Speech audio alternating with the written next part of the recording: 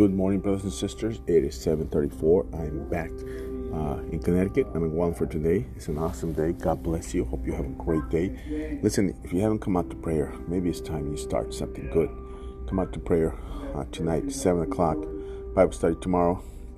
Our men's meeting is this Saturday, so if you haven't had a notice, it's this Saturday. We're going to meet at the church. God bless you. Have a great day. Now watch this. I'll give a report on my mission trip to Korea. It was an awesome time. Global Alliance, global vision. You got to start thinking global. We have at our church been thinking global for years, but I'll teach you how to think global.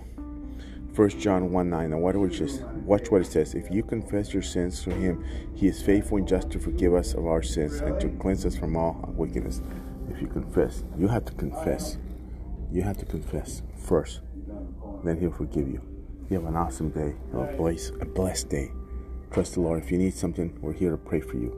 We'll guide you and lead you. We'll see what God wants to do in your life. So hope to see you soon. Don't be a stranger. God bless you. There's still time to go to Mexico August 1st. If you want to go, there's still time. In Jesus' name, amen.